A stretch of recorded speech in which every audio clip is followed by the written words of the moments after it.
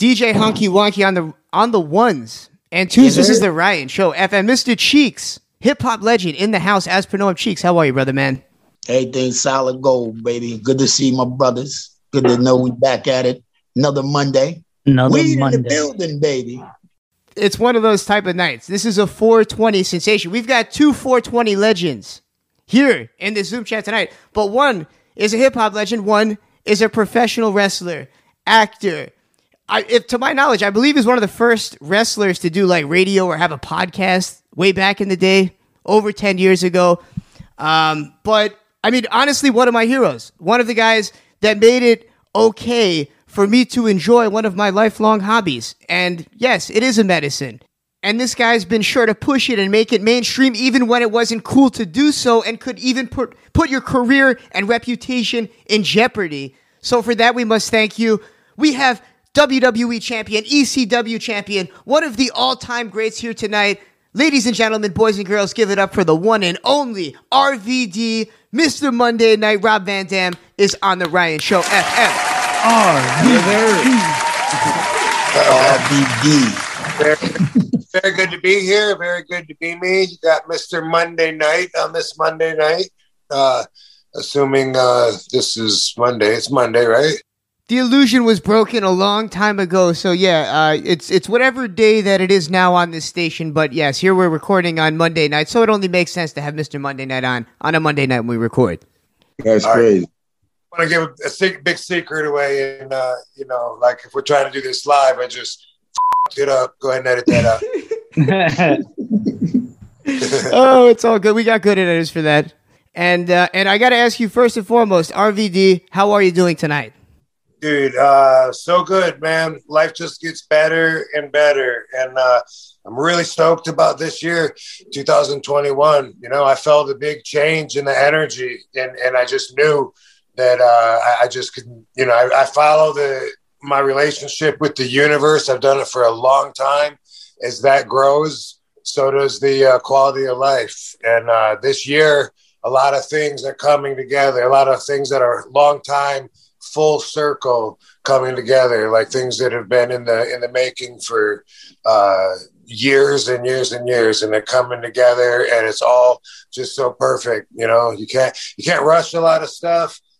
Everything does happen when it's supposed to, man. In 2021, it's happening. So I hope you're feeling it. I'm feeling the energy. I'm feeling it right now. I'm feeling it. Yeah, I'm feeling good. That got me looking at 2021 in a different way. That's the way to do it, because you got some people like negative and morose. Like you said, there's all these things coming together. The energy's right. That's the spirit. That's what I like to hear when we have people on here. So, what do we have going on? What's coming together in 2021? And when's your next match? My next match is April 3rd in Wisconsin, Stevens Point, Wisconsin. It's for Frontline Pro. Is the name of it. Is it open to the public for anyone out there? It is. Yeah. That's funny you mentioned that, because it's coming up soon, but I guess I should keep in mind that, plans still do change. So maybe I better keep that in mind, that it's, who knows if the numbers go back up and then we have to, pull back a little bit, but I don't see that happening though. This will be the first event that I've done in front of people in a long, long, long time. We had Gerald Briscoe on here recently, and he thinks that wrestling, the product, is going to be better when the fans get back, because now everybody's had all this practice wrestling without fans being there. So now he thinks that everybody's kind of had to step it up. Would you say, do you feel the same way? Do you think it's going to be kind of like a renaissance when it returns and they start fighting in front of crowds again? I hope so. That's a good way to hope for things to happen. I don't know what's going on with it seems like they're just, everything they're doing right now, it seems like they're killing the business more and more. It's, from my perspective, being old school. So I don't know if killing something is good for it, but I guess it was good when they killed Jesus Christ, right? Things got way better for everybody, Nuts. And as a fan, I know what you're talking about, because it's sports entertainment. I get it, but it still needs to be believable. And it gets to a point where when there's a guy running around with his hands in his pocket, kicking people, it's just not entertaining or believable enough. Even like movies, they have to be believable to a certain extent if that's the kind of genre that you're looking for. And that's what wrestling was built on, was that type of authenticity. It was like you were watching a real fight, and for a long time, people didn't even know that it was fixed. And I know that people were probably giving the Attitude Era guys the same slack when you see guys like Undertaker pretend to be dead people, but the ass whooping seemed a lot more real and authentic, even though it was coming from a dead person. And you couldn't tell me that he didn't come back to life. Like when he woke up out of the casket, like you couldn't tell me. You couldn't tell me. ECW, you couldn't tell me that what you were doing wasn't real.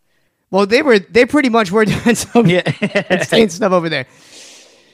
Yeah, nobody ever asked us if we ever hit each other in ECW.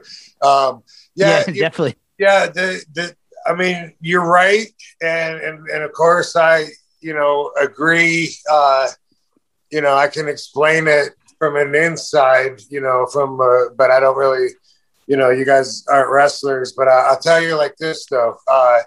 There's been a big a break in a gap between the old school and the style that there is right now. Before the pandemic, there's so many organizations. It's like territorial again. So many different groups all across the world. And so there's never been an easier time for fans to get into the business. And of course, that's going to dilute the product somewhat just right there. Not everybody can be trained by the original Sheik like I was. Yeah.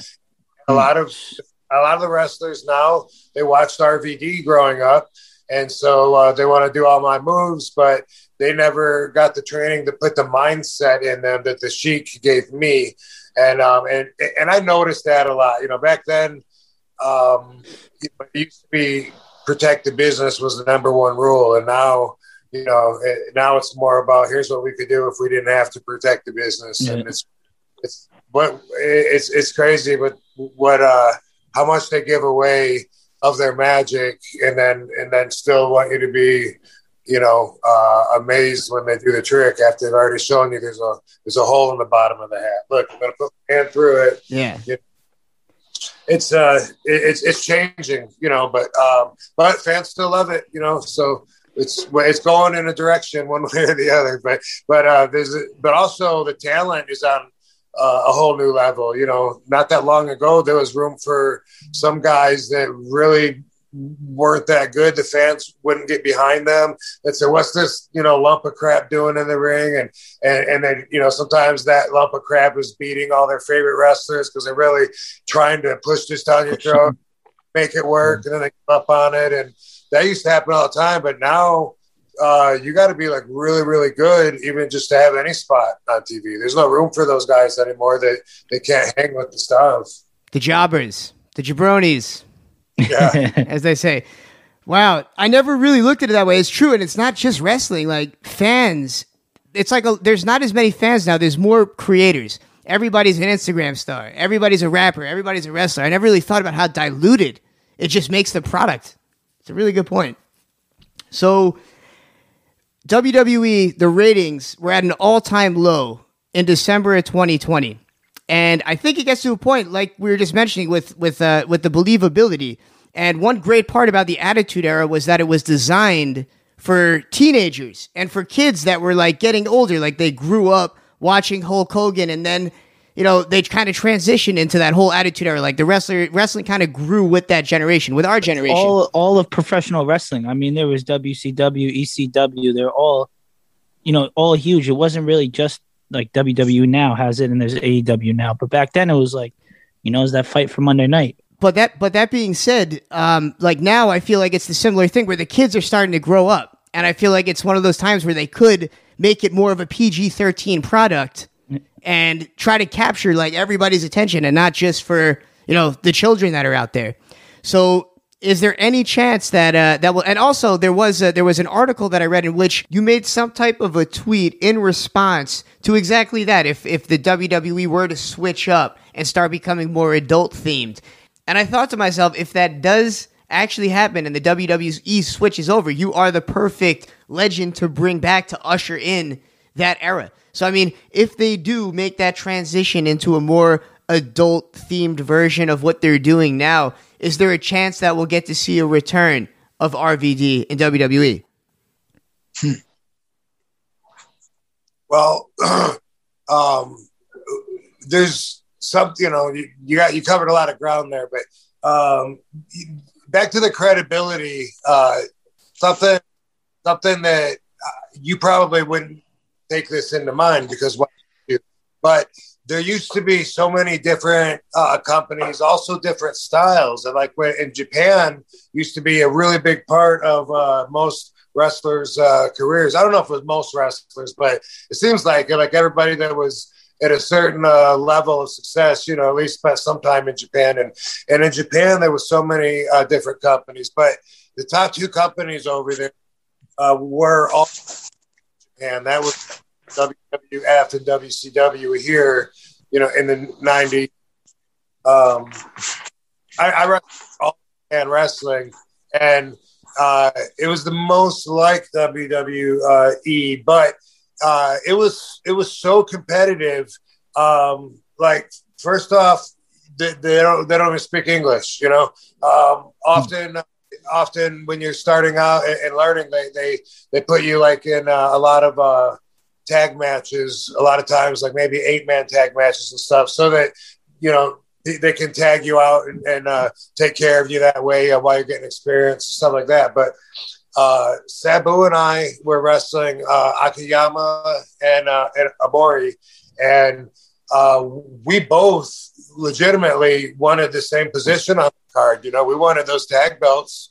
And by the way, I don't know how. I don't think that most wrestlers ever like losing. I don't. I mean, when you think about it, it's like a lot. You can call it. Some people try to call it. Make it seem like it's just acting, but at the same time, you're strategically laying out the pathway of your career by each choice every night and stuff like that. And it's like, there's a lot to it. But Sabu and I are wrestling Akiyama and Amori, and before the match, Sabu says to me, he says, "Hey, let's try and keep him over in our corner." And, kind of try and cut the ring off in half and not get one, because you get one guy at a time. Don't let him tag his partner. And let's keep doing a lot of quick tags in and out so that we're fresh, and we'll try and what we call blow him up, try and try and get him winded. And this was, this is for real. This is Sabu and I plotting against these two guys. That's wild. That were both working. And we're, as Sabu saying, if he starts to put me in a move, if either one of them starts to put me in a submission move, just come on in and break it up. Pick him. And same thing over there. It was that competitive, and they wanted the tag belts, and so did we. And we knew that one of us was going to get into that position, and it was so competitive. And so when we're out there with them, you're wrestling around with them, you do want to outshine them. You want to look better than them from that competitive mindset. So just wanted to say, that's a lot of stuff that you probably wouldn't take. Why would you? You have to experience that in order to really understand that. And that's just part of it, But I don't know what direction WWE is doing, and I don't know what kind of tease you saw, but I did say that right now the schedule is easier than it's ever been, because with the pandemic, nobody's doing all those road shows. I would never go back to that, to being on the road full time. Like I said years ago that I was done with that, and now I'm even more done with that than I was then. Dude, I'm amazed that you're still pulling off all those maneuvers, because we grew up watching you. You were known for insane athleticism, doing flips and rolls, and you're still out there doing it right now. So, I mean, hey, I guess we can attribute it towards the line of CBD. Well,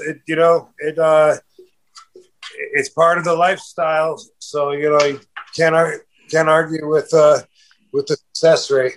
Yeah. The CBDs are in marijuana. I don't know if people know this or not, but if you're smoking a joint like normal, marijuana has over 100 different elements that are specific to the plant. called cannabinoids, and CBD is one of them. So we only talked about THC for years and years and years. And that's because the government wanted us to prohibit it so that the rich could get richer. You know what I mean? Oh, yeah. So that the big companies like pharmaceuticals, alcohol, tobacco, the prison systems, also they can make more money. They wanted marijuana to be prohibited. So it's been illegal to study it. But now we're starting to legalize it state by state, even though the according to the federal stance, it's still a Schedule I controlled substance, which means zero medicinal value, even though we got like 33 states and the District of Columbia, they have medicinal programs. And when we get to 2/3, it's supposed to mandate a change federally anyway. But either way, it's ridiculous that their stance is still that it's the most dangerous drug. Most people know that's funny, but they don't know that really is still the standard Richard Nixon set in 1970. But anyway, so all we knew about it was, it gets you high and it's for losing whatever they told you about it. Now that we're studying it, we can grow it, and we can grow it so that all the different proponents of it are more dominant, and there's others, that'll be less, that'll lessen. So you can grow a plant so that the CBD is dominant and the THC is, minuscule, like the whatever the state says the percentage. It's amazing. So it's been there. So we're utilizing the different parts of the plant because, and we're finding out what parts really gave us the effects. Some of the effects we desire, some people don't. Yeah, I remember when I was a kid, they'd say, "Don't smoke the seeds; you'll lose your sperm." Yeah, so I'd always remember that. Get rid of the seeds. It's funny you say all that about the cannabinoids. We had recently on a grower, and I guess like a scientist, really, that's what he does is he experiments and he raises certain levels of CBD. So just for the ordinary average listener, like really like me that doesn't know too much about this, like what is another cannabinoid that you think in the future people really might be using as a medicine besides CBD? Yeah. Well, I mean, CBG is a popular one. A lot of people aren't familiar with that unless they're what was that name? What industry? CBG, kind of like CBG. As far as it's an early stage development, but the CBG can become a CBD or a THC. The CBN, and also, like your friend that you're talking about there, sometimes just the right combination from one to, 50% this, 30% that, or even a further breakdown can get you the desired results. And it's a science. Pretty soon, people are going to be able to say, you know what, I want an elevated mood. I want to feel kind of lifted, but I don't want to, be giggly. I don't want to lose my focus. I want the pain to go away, but I don't want the munchies. And really, like, everything has its purpose, and it's manipulating our own systems. We have the endocannabinoid system inside of us, and that's what we use to do a lot of the things that we get results from when we add the cannabinoids to it. That we use our own system when we change our moods and we're mad, and then we get over it and we're like, oh, that's cool. We shrug it off. But it does everything though. I mean, all the way up to bone density, metabolism. But there's two of the endocannabinoid systems in us, and the CBD or the THC, they both latch on to the receptor and manipulate it, And it makes me think, like, knowing it's so beneficial, and you've gone out and you've spoken about this publicly, that it's almost, I wouldn't call it a performance enhancing drug, but people go out there and they smoke pot before wrestling matches or before they throw a perfect game. So from your experience, how does marijuana make you improve athletically? Yeah, so I look at it like, if you use it productively, responsibly, and you really learn to, get the best out of it, I call it a life enhancer. And for me, I've looked at it and described the athlete's point of view about specifically what it does, with taking my mind off the pain, whatever. But it's really a spiritual enhancer for me. And that's, the mind, body, and spirit are all connected. And I'm at my best when my spiritual vibration is at its highest. So by disconnecting my focus from a sore knee and from an upset stomach, say you got to wrestle. You've been traveling all night. You haven't slept. Were you smoking before matches? Oh yeah. Nice. I always wanted to see what the locker room was like. Just always wanted to see when they walked behind the curtain. What was going on back there. Yeah, I mean, a lot of times internationally, I'll smoke in the dressing room, but usually I'll go outside, out back or something. But it does depend on the venue. That's why you're flying so high.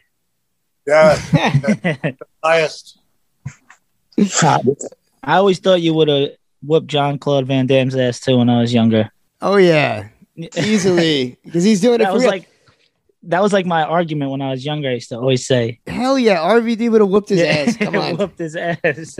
So, and this is a perfect time where we're going to play a little bit of music, come back, and go into those early origins, because there's a reason why you're called Rob Van Dam. We're going to get into that when we get back. We've got legendary RVD in studio. Light it up, light it up, light it up. I know you've got it. You're driving around. Enjoy yourself like we are here on the Ryan Show FM, and follow RVD on Instagram.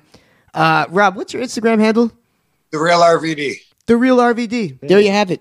Mr. Cheeks, Hammons, Dave, and myself, Ryan Vernell, in studio. Honky Wonky on the ones and twos. And we will be back.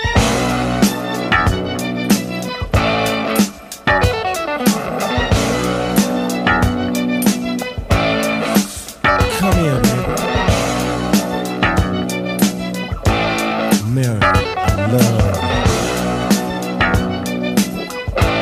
you. Do it, baby.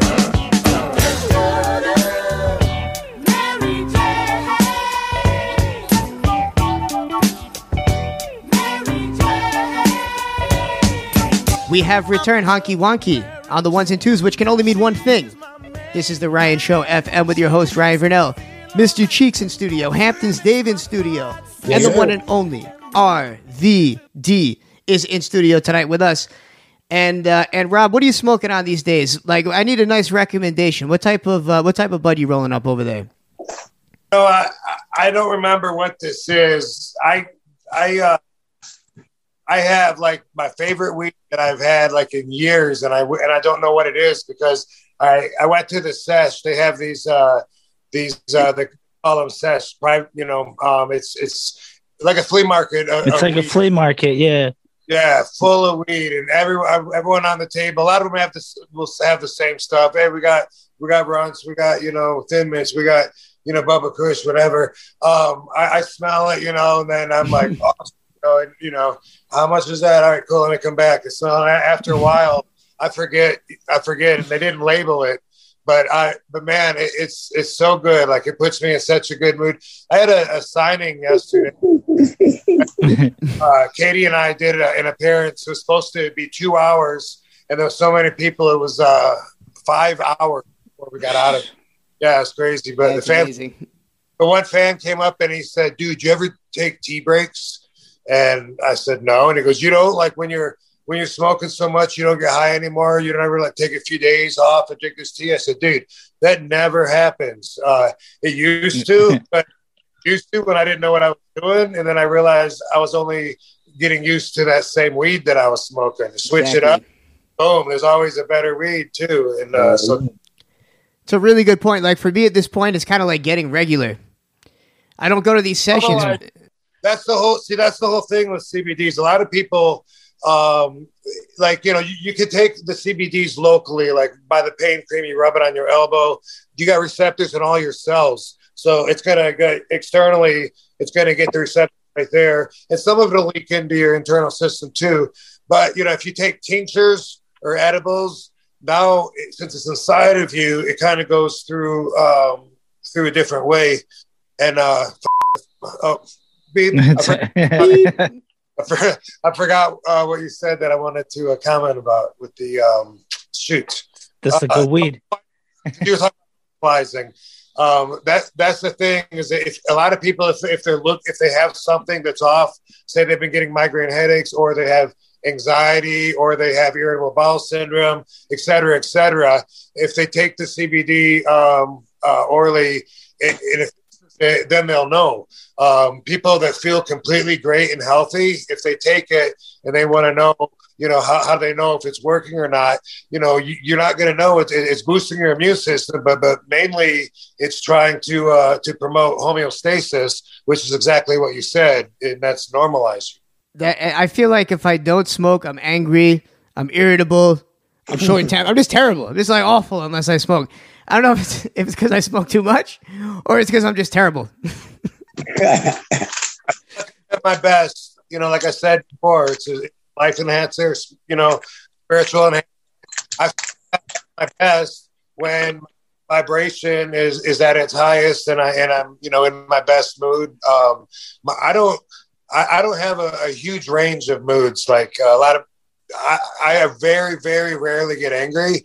And if I get angry, sometimes it takes me days to cool off. It's like, it's been a natural default mixed with a lot of conscious effort and trying to, keep my Zen as balanced as can be. When you start spin kicking people. But I can do that at home, You guys heard this story, but I can be very calm. And if I think you need an ass weapon, I can say, dude, pick a hand. It's coming to you. People think that they can challenge wrestlers and run up in the ring. I was watching today a video of Scott Hall just stomping a guy out and Macho Man. Like, it was just two separate videos of the NWO just trashing some dude that tried to go into the ring like an idiot. There was a famous incident in which you wrestled Eddie Guerrero, in which a fan attempted to push him off of a ladder. And I just wonder, were there any other stories like that you were part of that might not be captured on video, where you just saw a fan take a thrashing for trying to pull some crap on the wrestlers? Yeah, the lawsuits stand out. I don't really want to talk about them. Yeah.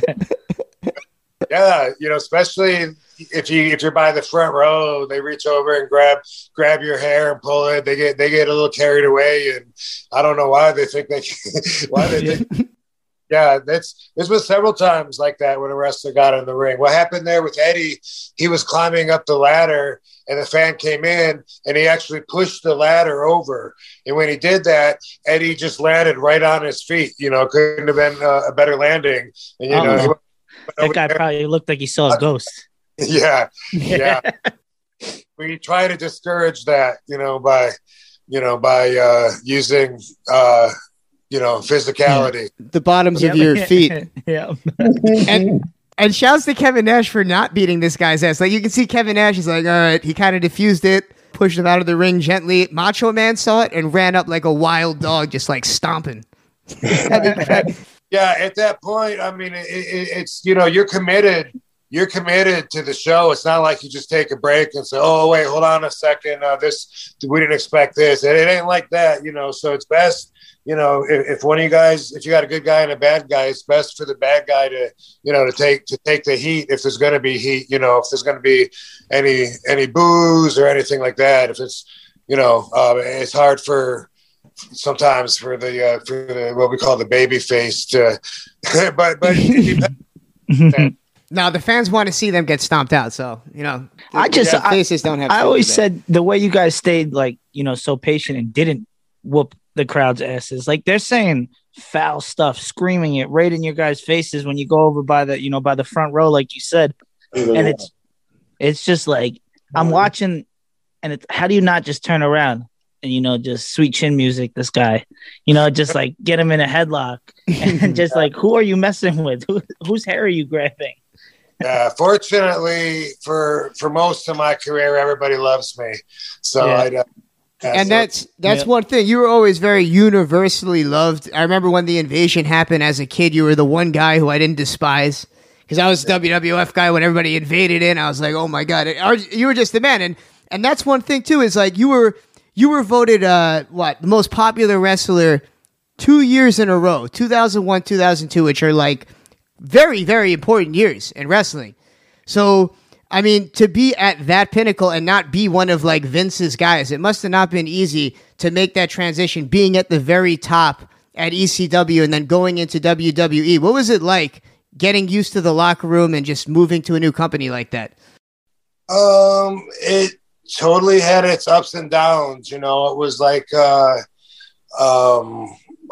almost like a cycle. A lot of times it was extremely frustrating for me, and I would feel like, no, this is not for me. You know, I got to get out of here. And there'd be other times, you know, where I'd be like, dude, this is so awesome. Like when I had the hardcore belt, or even we're representing ECW both at the beginning and then again, you know, later on, and then you know, lots of lulls in between where I'd be like, oh, I hate it, and then, you know, the monotony of the travel. Like if you're not enjoying what they're doing with you, or something like that, or your placement in the show or something, then it makes it much harder to do that nearly possible travel. And it's every week. I forget who we had on that said it. It's like all the athletes, they get breaks. Like football, they have the Super Bowl and then they're off. You guys have WrestleMania, and then Raw is a big WrestleMania that next day, you know, like in the WWE, or you have your, you know, the big pay-per-view, and then the next night you're right out there again, and it's just like it never ends. You never get that, you know, that break that other athletes get. When I was with them from 2001 to 2006, I guess it was, or 7,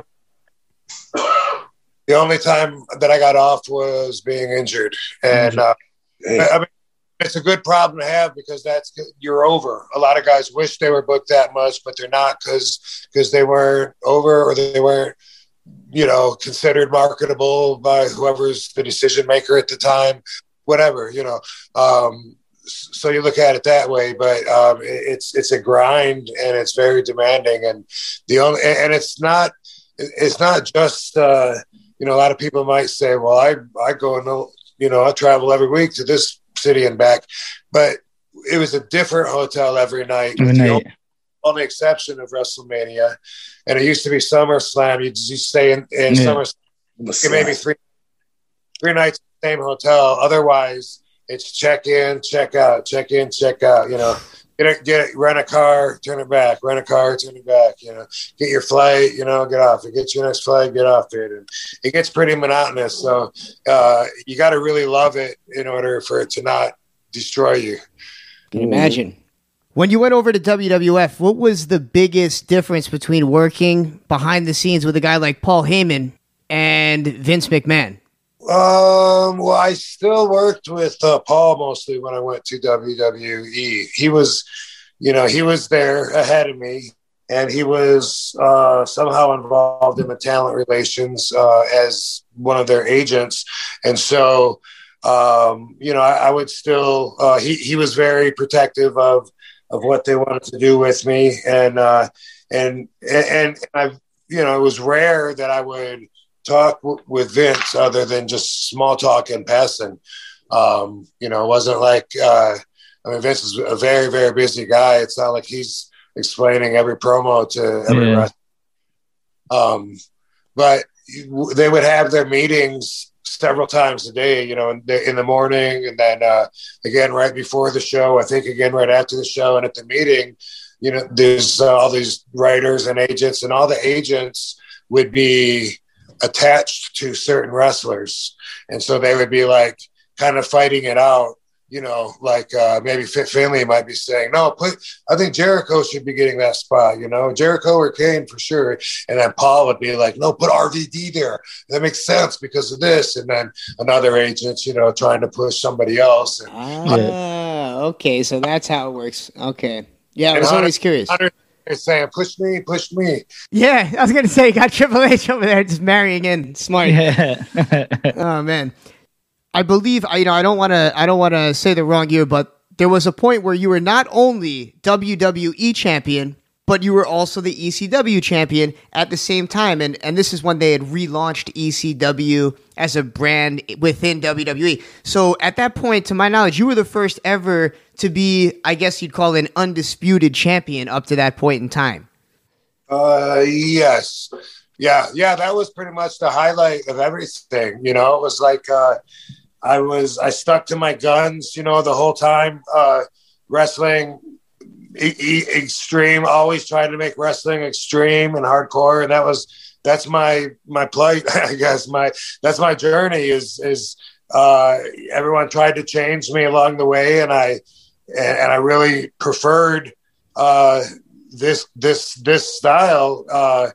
Not realizing how unique my one of a kind style was until way later in my career. But, the fans from ECW, they agreed that ECW was their favorite product. They didn't want to force fed the mainstream stuff. So that match with John Cena was for all that momentum of, the last several years of my career, everything that's been good about it, all coming, and the victory was, for all the fans, and it was just like everybody won when I won that championship, and was the WWE champion. Like, I changed the entire playing field by bringing ECW back, or I don't think that would have ever happened. And so that was definitely the crowning moment. And and 2 weeks later, I came to Philly. That was going to be like my return to, like, that's one of my hometowns to go. That's the home of the hardcore fans. And I was going there representing, like, dude, we got their championship. But instead that night I'm on my back looking up at the lights, and Paul is making the 3 count.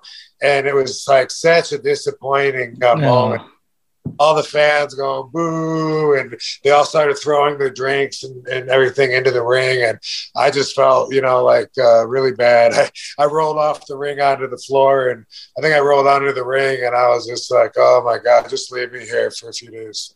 Man. Yeah, it's how they took it too, right? Like, of all those circumstances. Well, I mean, that's one way to look at it. I never really argued that point too far because it was their decision. I mean, anyways, I got pulled over for speeding and had marijuana with me. So it was possession of marijuana, 18 grams, because the Philly crowd was chanting it. That's how I knew, because they were saying, marijuana, 18 grams. And man. Everybody, by the time I got to the arena, everybody knew. It was all over everything, because I was the WWE champion at the time. So I didn't tell anybody. I was like, I'll just let it blow over. And I had no choice. And then I guess because it was on it was on TV, radio, internet, print, I guess that's why, Vince listened to whoever his advisor that said, here's what we do, and I dropped the 2 titles, and I was suspended for days. There's always the perspective of what happened to innocent until proven guilty, because I was way before my court date. But, like I said, I never argued the point, and, it is what it is. And to think that they would do that, because now if you were to get pulled over and you'd have 18 grams of weed, it probably wouldn't matter at all. And it just is, it really is a shame. And who gets punished the most now is the fans, because we all want to see a real title run with RVD. So, hey, what can you do? Well, sorry for my part in that to the fans. Well, if you ask me, it's barbaric that they punish you. You shouldn't be sorry. That's crazy. No one should ever get in trouble for weed. Come on. Now, I see you on Impact, or I saw you on Impact last year, and I saw that there was a promo taken down from Twitch. It was too risque for Twitch, but it is still on YouTube, albeit very grainy. So from what I could decipher, you were in a bed with 2 women, and it was very funny. So what's the backstory on that promo? So that was I was with Katie and Jennifer, and they filmed I don't know what we were celebrating. We were celebrating something, and and we were in bed, and it was very sexual. And then Twitch banned Impact for that. The ban lasted like 2 or 3 days, and then if that, and then Impact, worked out whatever agreement with them and got right back on. But it was, it was just something for me to shrug off, because some of the fans might think that was us being crazy, but when it comes down to, the what's the right word? I don't know. When it comes down to breaking it down, they wrote it, It was their idea. They filmed it. They wanted it. They should have known that Twitch doesn't allow any sexual material on there. So that was all on them. Yeah, I was going to say, I mean, you can't tell. That was all on them. Katie and Jennifer were on me. Yeah, there we go. Oh, man. All right, so I know I said this Shout earlier. out to Katie and Jennifer. Give them a Big cheers. shout out. Yes, there we go. He's raising the glass there. We're going to go to a quick smoke break. We're going to come back and talk the origins, which I wanted to do earlier, and then wrap things up. Follow RVD at The Real RVD on IG. He's out there. He's on other social media platforms, too. Are there any other ones specifically that you'd like us to promote besides IG? Dude, I'm at The Real RVD everywhere. And also, RVD CBD is at the same. RVD CBD on Instagram. RVDCBD.com is the website where we are doing a lot of good business. Look at the reviews there. That's the best part is just there's such good energy because everyone is telling me how much it's helped them, even when other CBD products didn't help them. And a lot of people don't know like what to go with. There's so much out there. How do I know what's real, what's not? RVD stuff, not only the best, but it's also been the least expensive from what I've seen. Like, and I've been in a lot of the dispensaries. You know, that's my business. And like you said, you're not going to just attach your name to anything. You've done your research. This is it. Top-notch CBD. Go check it out. We'll get back. We'll get into that more. This is the Ryan Show FM. We got Honky Wonky here to play a little bit of music. DJ Honky Wonky. We will be back.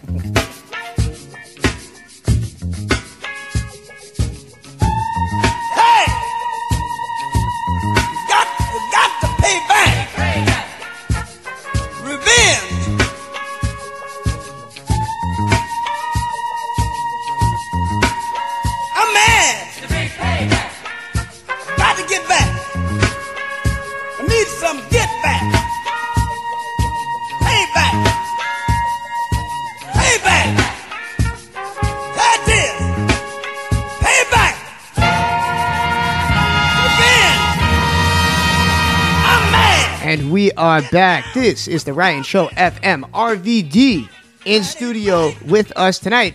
And I'm just going to get right into it because I've been waiting all night. RVD, the name Rob Van Dam. You mentioned earlier it's a reference to Jean-Claude Van Damme, and I can imagine that you named yourself that or whoever named you that because you can kick some ass in real life. So what type of martial arts have you studied in? I read that you studied up quite a few. Yes. And my experience with martial arts, actually, if it's related to JCVD, then it's because he inspired me, you know, but I was a fan of his when Bloodsport, Kickboxer, all those, that was like I was in all the action was the box office attraction then. It was Steven Seagal, and then here came Jeff Speakman and Mark Dacascos, this, how you say his name, Dacascos, I don't know. I did a movie with him that comes out actually in a couple of weeks in April, Assault on VA 33. Nice, okay. Michael Jai White is in it, and Sean Patrick Kennedy, bunch of like great dudes. Anyway, I was a fan, and you know, I would imitate. And before that, I would watch what was called Chopsaki Theater, and it was dubbed overseas martial films that were just dubbed so their lips didn't match, you know, and they were flying over it. That's how I learned to like run up trees and do backflips and stuff like that. Was run up trees. Yeah. Right. But then I actually got into kickboxing first, and I got into that because I wanted to wrestle. There was one ring in Battle Creek where I grew up, and everybody knew it sat in this guy's yard. So me and my buddies who would wrestle in the living room on the couch cushions, we'd throw them on the floor, and we'd do this. Right. So we went and knocked on his door, and we said, got to get in your ring, man. We're going to be wrestlers when we grow up. And he was like, can you do that in front of people? We were like, yes. And he turns out a promoter. He promotes kickboxing shows. So he would have us show up to work out, to wrestle, but we'd have to work out with his kickboxers first. And so that's how I got into kickboxing. I had an affinity for it. And I thought, maybe I'd pursue that even when I was training with the original Sheik. But anyway, I got into kickboxing, and then I went. Then the Battle Creek Budokan taught Aikido, Kendo, and karate, and I think I went there with a 2-week free coupon book, and then got over with the guys that were running it, so they let me keep coming, and then Tatami's Taekwondo. I had like a friend that was in there, and he'd come over and work out. I was sparring everybody, because with kickboxing, it doesn't matter what art or what belt you're at. We'd have the gloves and foot pads, and we'd go at it. So I was knocking guys out, even if they were like, this guy's telling me he's been in it for 10 years, and I'm just starting. I'm like, really? I'm knocking your ass out? And then over the years, a little bit here and there. The thing I spent most time in was Kaju Kenbo when I lived in Savannah, Georgia, because they taught that at the Gold's Gym, and the Sifu Katani. Again, it was just I don't know, maybe it was free for everybody, but I don't know. But he always invited me. I was always a guest in the class, and I enjoyed that, because that's like much like Krav Maga, except it's got like 5 different arts in it, but it's realistic stuff that, taking people's eyes out and stuff like that. But when I started wrestling, I was told by the Sheik and Sabu, the Sabu is the original Sheik's nephew. So wow, okay, I didn't realize. That's crazy. Yeah, the first time I went to meet the Sheik, he put me in a ring, and with this hippie with skinny legs, and then the guy was like locking up with me and pushing insane. me down. I didn't even know what he was doing. That was part of my tryout. Was with this guy, and he ended up being Sabu. So I've known Sabu longer than anybody in the business. But what's the chance of that too? I mean, all the history that you two are going to make. And really quick, I love that you just said normal things that you do in a fight, like pull someone's eye out. Yeah, things that were functional. Yeah. There was a lot of katas. You got to do forms and katas to excel in the belts. And memorize that and learn your way up. But a lot of it was about, like punching somebody in the temple, and stuff, using facial features to control their body, and stuff like that. Like Three Stooges almost. That is crazy. Wow. But so the first couple of years that I wrestled, I was told, just get as much ring time as you can. Doesn't matter what they do with you, what they call you. Don't worry about any of that. And so, a lot of guys would do it the other way around. Shouldn't I be a wrestler? I got a good name. I was called anything. I was called a Flying Tiger, International Patriot, different forms of my real last name, Rod Zat, Robbie Z. Did you ever wear a mask? Any type of mask persona? At any point? Not that I remember. I don't think that I ever did. I don't think I ever came out in a mask. If I did, then it me. But anyway, I'm just getting to answer your question. A promoter in '91 said he wanted to call me Rob Van Dam. I'd never heard. I don't remember hearing that I looked like him at the time. Like I said, I was a fan of his earlier, but I never. After that, I started hearing it all the time. People would think that I'm related to him, or I always thought you were his family. 1,000%. Yeah. Always thought you were his family. Yeah, I don't remember hearing that at all until '92, and I was like, all right, he's going to call me that for tonight, and then something else tomorrow. But it stuck. It worked.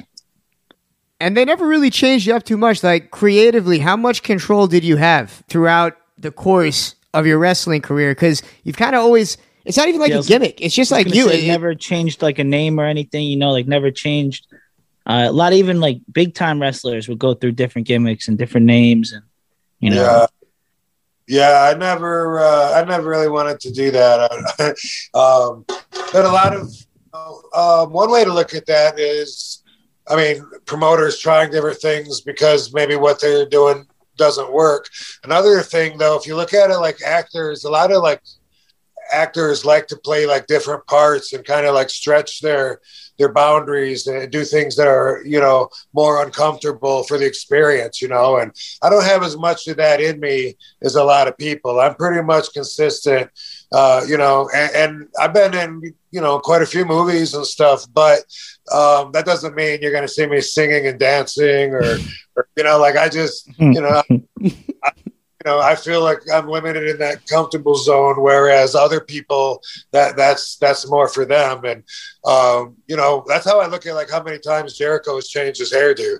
I'm like, yeah, entertainer, I guess that fills the need for him, you know, changing all that up all the time and looking different and wearing all those different clothes and stuff. And, you know, maybe I'm boring, but that's something that even when they wanted to change up and it was Impact and started talking to me about being a heel, you know, at first I was like, and I thought about it and I was like, yeah, right. Well, it's that like you're likable. It's like there's a matter of likability and like being cool. You never had to like pretend to be somebody else. You know, you just kind of, it seemed as though you were just going out and being yourself. So at different stages of my career, of course, I had different control over that, you know, and that was something like when I was in WWE in 2003-ish, that was something that they tried to get me to do was they wanted to see me angry. You know, they really thought that's where the money was. They wanted to see me like rip my ponytail out and just be like, maybe rip up my strap down or something, really get mad because they never seen that. And I was always like, don't you have everybody else to do that? You know, yeah. So I just had a different view and I was stubborn. Who is it that came up with your gear, your ring gear, the whole style of RVD? Did you create that yourself? The yin yang on the tights, the whole thing. Yeah, yes and no. I had the idea and I went to this airbrush artist that was at the flea market when I lived in Savannah, Georgia, and he did motorcycle helmets and gas tanks and license plates and stuff. And I asked if he could do a wrestling outfit. And I told him they got a great flea market down there. It just sounds like Savannah, Georgia. It probably has the best flea markets.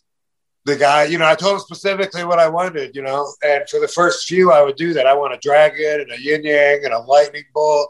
And then, you know, I kept using that guy and I've always used that guy for my whole career, the same guy. So, you know, eventually he would, you know, I trusted him to come up with his own ideas.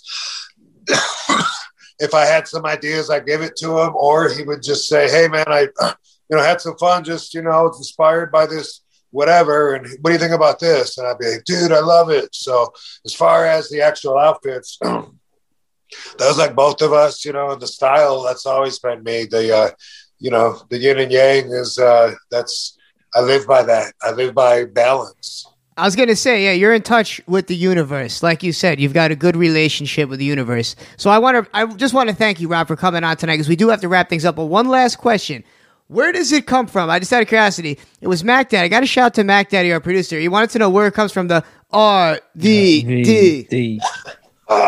Sorry, I'm choking on my water. So I am a heel in 96 in ECW. I'm wrestling Sabu, and I'm new there. And they loved Sabu. He was like a god there. So all the fans are giving me crap, you know, booing me, and they're cheering Sabu. You know, they'd be Sabu, Sabu, and I'd do something really cool. Maybe leg sweep Sabu, and then jump up, do a 360 leg drop, boom, land on him. And I'd say, oh, I'm sorry, what was that? Oh, don't you mean Rob Van Dam? That's how it started. At first, I didn't have the 3 pumps. I would do it like early on. I need this guy right here, don't you? And I would just pump. And I was kind of inspired again by JCVD because in the movie Kickboxer, he wants to fight Tung Po, the lead heel, but he has a tryout match first in front of the promoters, and this is where they do the rib kicks over and over, side, back and forth. Bam, bam, bam. He knocks him out. He looks up at the promoters and he goes, I want Tung Po! and I was noticing like he's doing a double bicep without making it look like he's doing a double bicep. And I like that idea. So I kind of, would kind of try to flex my arms without it looking like I'm doing a double bicep and pointing myself. I really didn't know that was anything special until I was in a match in Japan, and we were pulling up to the Budokan in Tokyo, and there's a big line of fans out, and the bus goes along the line of fans, and I'm looking out the window, and for the first time ever, the fans, they were doing this at me. I was like, "Oh, that's my thing." I didn't even realize that was. That's got to be the greatest feeling, going to another country. Just like always talking about Cheeks, going on the road. When you see all these people that, mimic you, and then you see it from the fans, and especially going to another country. Like Japan, where they're so obsessed, too. Japan is just such a funny country. Love Japan. I've been going to Japan since 93, when I first started going over there. And I've wrestled for many companies over there. But, yeah, TV is so powerful, and especially WWE. They're so global, as far as their reach, that it's amazing to see how much, as a wrestler, how much you are affecting cultures that you don't even know about. I mean, like in India, for instance, all the kids, rub, and they're doing my thumbs. And yes. Sometimes you're in countries you don't even know about, and it's like, and I have taxi drivers tell me that all the time. They'll say, "Oh, you were very popular in Istanbulski." I'm like, "Where?" I don't even. It really is amazing, and it's a cool thing. I get a lot of love for it, even though they don't know me personally. It's cool that but we feel like we do. Feel like you do. If we feel like we do, yeah. And on that note, thank you. It's been an honor. Yeah. We're gonna be plugging and promoting this CBD. I'm gonna give some a try. Rob Van Dam in studio. Try that CBD. Rob, is there anything that you'd like to leave the fans off with to go check out? No, dude. I appreciate the interview. I always try to keep everybody as posted as I can. I got a lot of good stuff coming up. Some of it I can talk about. Some of it I can't. I think they've been already promoting this Icon show that WWE is doing on me, the Icon documentary. It's going to be so good. I'm excited about that. But there's going to be bigger news before that. Like I said before, man, 2021 is a good year. It's all coming together. That's what I like to hear. Thanks to the universe. It is all coming together. Rob, thank you very much. Mr. Cheeks, Hams Dave, myself, Ryan Vernell in studio. We're going to have to wrap things up. It's been a long night, but we're closing things out in a few minutes. A little more music by DJ Honky Wonky. Gentlemen, fellas, we will be back. Bing!